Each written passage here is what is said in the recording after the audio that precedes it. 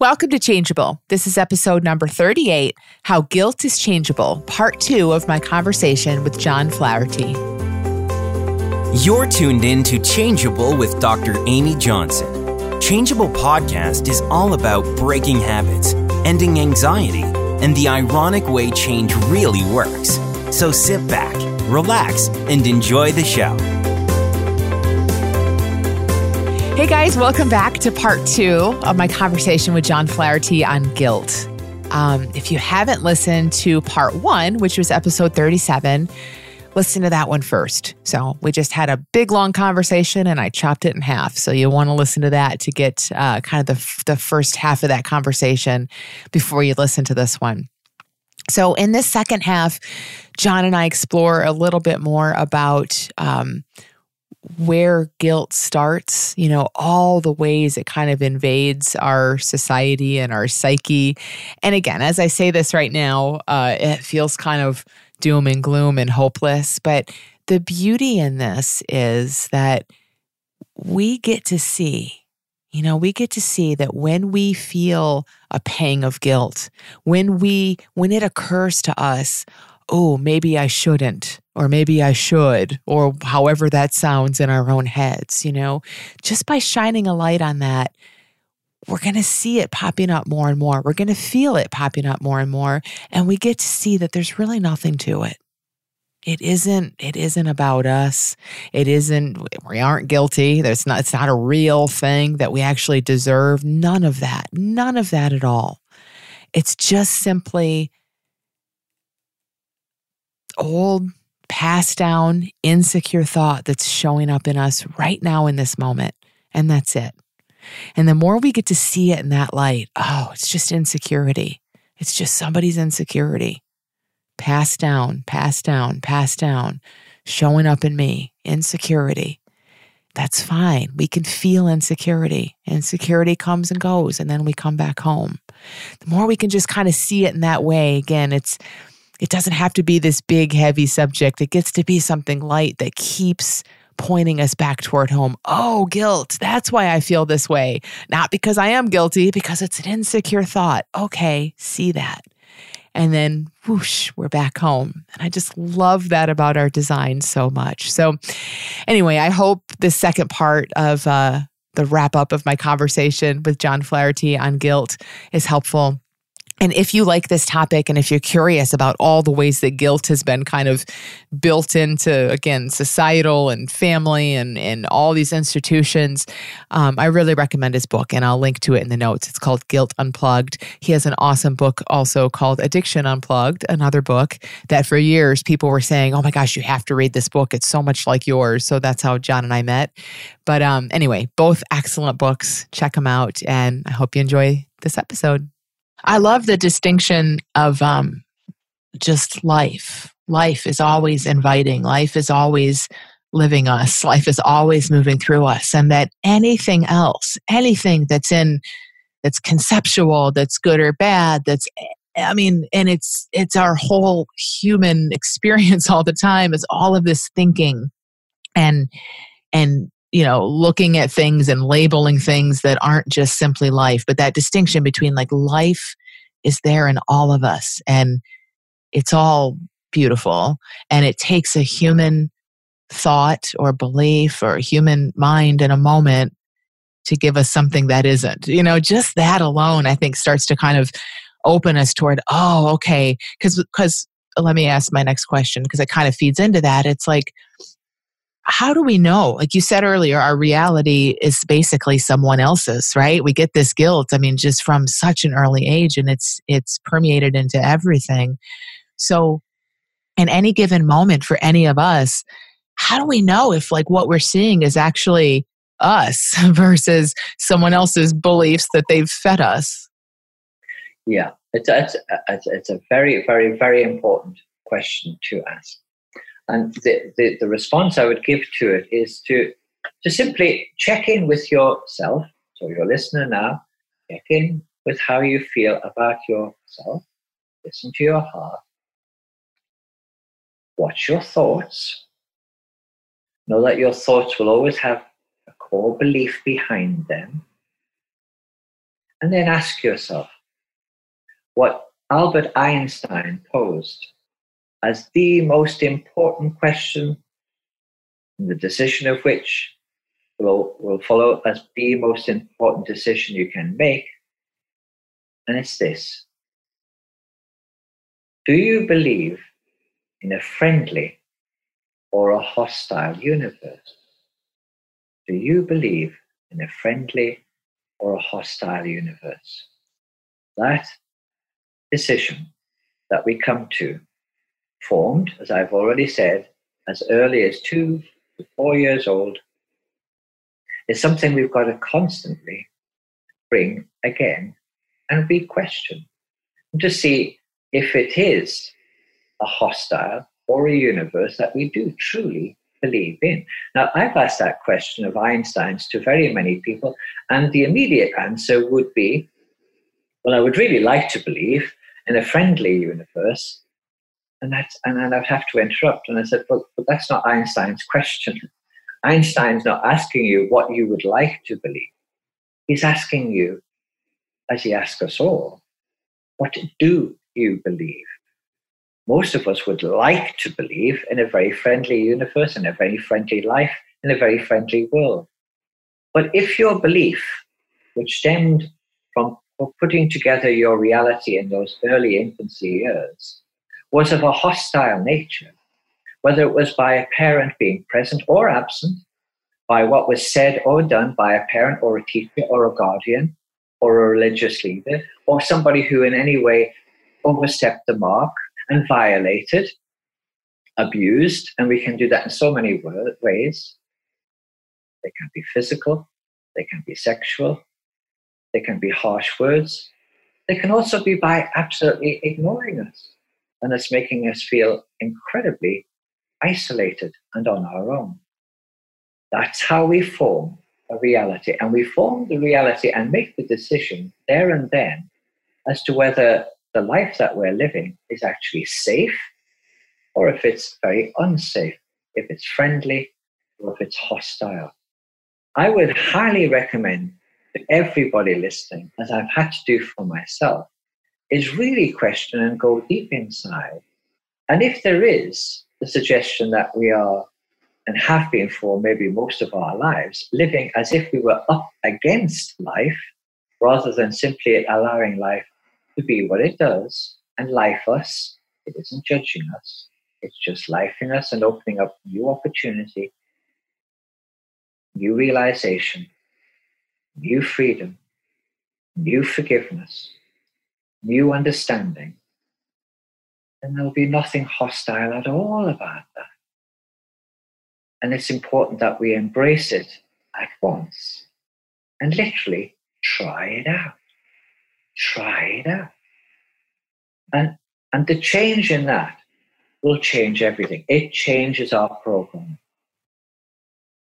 And it started at infancy, and it's a daily thing that we've got to check in and ask ourselves, are we believing in a friendly or a hostile life? Friendly or hostile universe? Would it be something that I can now make the decision to change and to see what that change brings?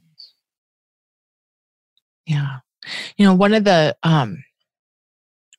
things that I've kind of been shown about how we humans work is that when we're at ease, you know, when we are just light and in the moment, yes, that's kind of what you're saying on some deep level. We aren't, you know, our fear and our hostile universe and our guilt and all of that is not there in those moments. Our mind is at rest, and we're just kind of falling into this innate belief that I think, or not really even belief maybe, but just this, I would call it an innate truth that the universe is friendly and kind. And then we start thinking, you know, things get activated within us in our psychology and we don't feel well. And so I love what you're saying. And it really, I'm just saying how it kind of really, really meshes with what I've learned about letting our feelings, our feeling of tightness versus openness, our feeling, because sometimes, again, like we don't know what we're thinking. We don't even know that we feel guilty, but suddenly you're tight and heavy and, you're feeling like you're wrong. It's the feeling of shame maybe is there and we don't see the guilt that's behind it. So kind of letting those feelings show us, oh, I'm meant to feel good. That's our default state. And we don't always, none of us do. But when we don't, that's that other side. Does that sound like another way of saying kind of what you're pointing us toward? I think it does. Yeah, absolutely. It's if we can acknowledge that little word guilt is so useless to us, if we can erase it from not only from our vocabulary, but from our whole psyche, then what does it leave us with? It absolutely leaves us with, well, at very least, a brand new start. Okay. Yeah. What would life be like if I were not to have this thing, which I have taken for granted, which I have never questioned, which I have a deep feeling about sometimes, and which others can stir within me, bringing me immediately to the past and flooding my present with such disgust and disdain and sometimes deep fear? What could be so true that I could have got or said or done something so very, very wrong that the stain of that, if you like, could be so indelibly imprinted upon me that I would, at the end of the day, possibly, merit as a result not a very little reward and only punishment. And even without having to wait till the end of my days, why am I putting myself on a daily basis through that terribly burdensome and punishing process of self-hurt? When we start asking those kind of questions, then we're becoming more consciously aware. We're actually beginning finally to reclaim the essence, the beauty of what I call our personal sovereignty, that which we had and were when we were in the womb, that which we are because we can never be disconnected from the source that sources us and that never ever judges us. Only the world judges, only people judge. The life stream that lives through us is only lifing us. So when we start to reclaim that personal sovereignty, that essence, that truth about ourselves, everything feels complete, as you're saying. Of course, there's a calmness that immediately comes over us.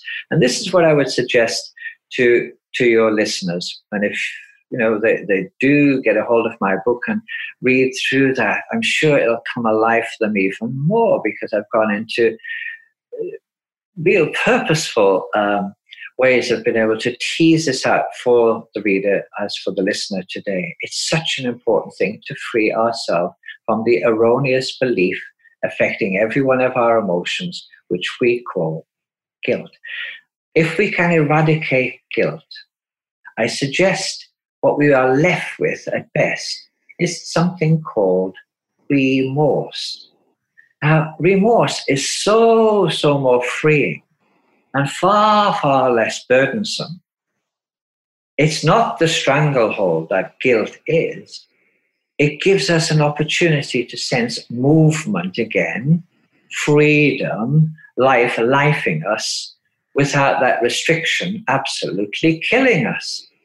Now, remorse in itself gives us the opportunity to look back on decisions we made, to have this wonderful thing we have called hindsight, and to be able to realize, if I know now what I didn't know then, would I have made the choices and decisions to do, say, or to experience the thing that I now call guilt? Or would I not? And the truth of the matter is, because we're changing all of the time, our conscious awareness is changing all of the time. That realization of itself should bring about a certain ease. Remorse is so much more life-giving than guilt could ever be. And just to go back to the inmate in the prison cell, I have visited many a person incarcerated for whatever misgivings they were deemed to be guilty of and carrying that punishment But I can tell you, there's not one of them that ever corrected things by carrying guilt alone. Guilt doesn't actually improve anything. If we move to a place of remorse, then we'll still feel an aspect of the grieving that maybe guilt can bring, but it will have fluidity about it. It's far more empowering. It enables us to see further opportunity and to understand differently what we didn't understand whenever we first thought we brought about that which we are experiencing as guilt. It will still feel a little uncomfortable, like grieving does, but it will be far less overwhelming than guilt. Guilt simply keeps a person imprisoned, renders one powerless, helpless, hopeless. It's precisely why battered wives or husbands still go back to their partners when they're in guilt. They reenact dramas, or they choose another partner, and guess what? They find themselves reenacting the same. The unconscious belief in this pattern is that they deserve to get punished for not getting life more right. So they create within themselves a victim mentality, the poor me state, which again meets guilt perfectly because it's a stranglehold. It keeps us static. It's as though we're a dead person walking. And those of you who are riddled with guilt and who are listening to this today, and already I'm hoping feeling a sense of freedom welling up inside, just desperate to actually let itself experience that in your own life, will know exactly what I'm getting at. So remorse can move naturally from the place of guilt. If we're at a place of remorse, it gives us the opportunity to make the next shift of consciousness, because from a place of remorse, we can go to the place of regret. And regret enables us to, again, put our past into a different projection, into a different perception, to recognize all the things that led to us behaving, thinking, and doing that which we felt so bad about or made to feel so wrong about, and to again gift it with the new life that never judges us. I was delighted when doing my research for the book I've written to discover that the word regret actually comes from a Germanic origin, which really better is expressed as the words re-greet. How very freeing that is, which I'm sure is at the essence of that truer meaning of the word regret, because it gives us instantaneously the opportunity to re-greet the truth about our life over the lie we've been living. The re-greeting is the truth of who we are. Of course that we will have said and done things that have made us feel not connected to our source. But the realization that we're re-greeting again the fact that we can never be disconnected from our source, no matter what we think we got so wrong, is itself so incredibly freeing. It helps us to move the final stage from a place of regret back to where we started, to a place of connectivity again. So it's a beautiful cycle, which I'm inviting each and every one of you listening to my voice today, which is simply Life Through John Flaherty, making an invitation to you, burdened with any form of guilt or its sister, shame, to actually embrace it so very, very differently. See the movement that life is actually inviting you to take. It's about freedom. It's about non-separation. It's about truth. Unlike guilt, remorse, then regret, brings about the possibility of newfound revelations and newfound realization. It's when you're ready to complete our podcast today, Amy, I'd be delighted if you would just simply let me read a piece from the very back of my book, which I've called metanoia. Metanoia is a very beautiful word. Metanoia is of a Greek origin. It's often simply thought of as change of mind, but in actual fact, it's so much more than that. It's not only a change of heart and mind, it's a change, it's a shift in our consciousness. It's an absolute transcending of all we once were led to believe was so stuck in our lives, and to bring ourselves to the place of peace and harmony and freedom again. So if you permit me, Amy, I literally just take your listeners through this. It's what I would really describe to you as absolution, freedom, forgiveness, if you like. Like you can give to yourself, for yourself, by yourself, and it's a freedom, a forgiveness, self-forgiveness to last a lifetime. And this is, as I speak these words, I suggest as you're listening to them, each one of you, simply take them in as if they're words that you are speaking to your own heart, to your own soul, to your own mind, and to your own spirit, and let the message of freedom reside there forever. I now release the heavy burden of guilt, which has kept me from enjoying the completeness I long to experience. I honor the character, the sovereignty, the essence of my being. New revelations have brought new realizations into my awareness, and now I understand what I did not understand in the past. Whatever I have done, whatever I think I've not done enough, whatever I think I may have done, whatever I think I should have done, or think I should not have done, I know that I'm not here to suffer anymore. My attention belongs in the present. Whatever I have said, whatever I think I've not said enough, whatever I think I may have said, whatever I think I should have said, or think I should not have said, I know that I'm not here to suffer anymore. My attention belongs in the present.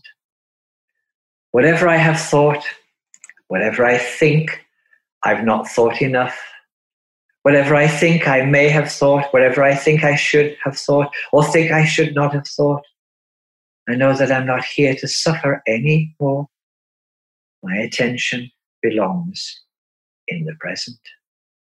Whatever I have kept secret, whatever I think I've not kept secret enough, whatever secret thoughts I may have been thinking, whatever I think I should have kept secret, or think I should not have kept secret, I know that I'm not here to suffer anymore. My attention belongs in the present. Whatever I have promised, whatever I think I've not promised enough, whatever I think I may have promised, whatever I think I should have promised, or think I should not have promised, I know that I'm not here to suffer anymore.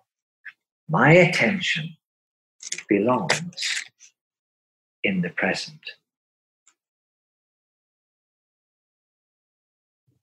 Let those words really sink in to every one of your 75 trillion cells this day, and let them remain there as your truth about your essence, which is your personal sovereignty, your soul, your being. And let no one, no thought, no guilt, no suggestion of it, no idea of it, ever dare take that freedom, beauty, connectedness away from you again. Wow. Thank you so much, John. I love this. I know this is going to be so helpful for people. It makes so much sense logically to see where guilt came from and that we aren't it, but bigger than that, and how you share and what you just read, it's like we can start to feel the truth in that too. And that's just It's a beautiful combination that I just know is going to be so helpful. So thank you so much for being here on the podcast and sharing with us. Thank you, Amy. Just like I said at the beginning, thanking you for your invitation. And it has been a pleasure, but it's an absolute privilege for me to be able to share what I really know is this all-important message to humanity. So make it your own. And I look forward to hearing from you. It would be lovely to hear from some of your listeners, should they wish to connect with me, Amy. If you put my own details out on the podcast to your listeners, let me know if you're beginning to see things differently now. Yeah, I will. I'll share a link to your amazing books, the Guilt book, your Addiction book, Unplugged. I love both of them, and some information where people can reach out. So thank you, John. It's been great talking with you. For the wonderful work you're doing and for the wonderful journey that many of your listeners will be on. I know that it can be scary, but it's a really, really exciting process to go on this one of recognizing your own consciousness unfolding. Well done to you all, and thank you for today. Thank you. Hey, do you want to hang out for a couple days and explore the new paradigm together? I'd love to tell you about 2 live events I have coming up. Transformation Along the Vertical Dimension is a live workshop I'm holding twice in 2 different locations in the next few months. The U.S. workshop is in Plymouth, Michigan, May 31st through June 2nd. And the UK workshop is in London, England, June 28th and 29th. I'd love to spend a couple days immersing in this new paradigm with you, looking toward the peace, habit freeness, creativity, and resilience that is in you right now. Go to dramyjohnson.com/live2019 to see more. I hope to see you there.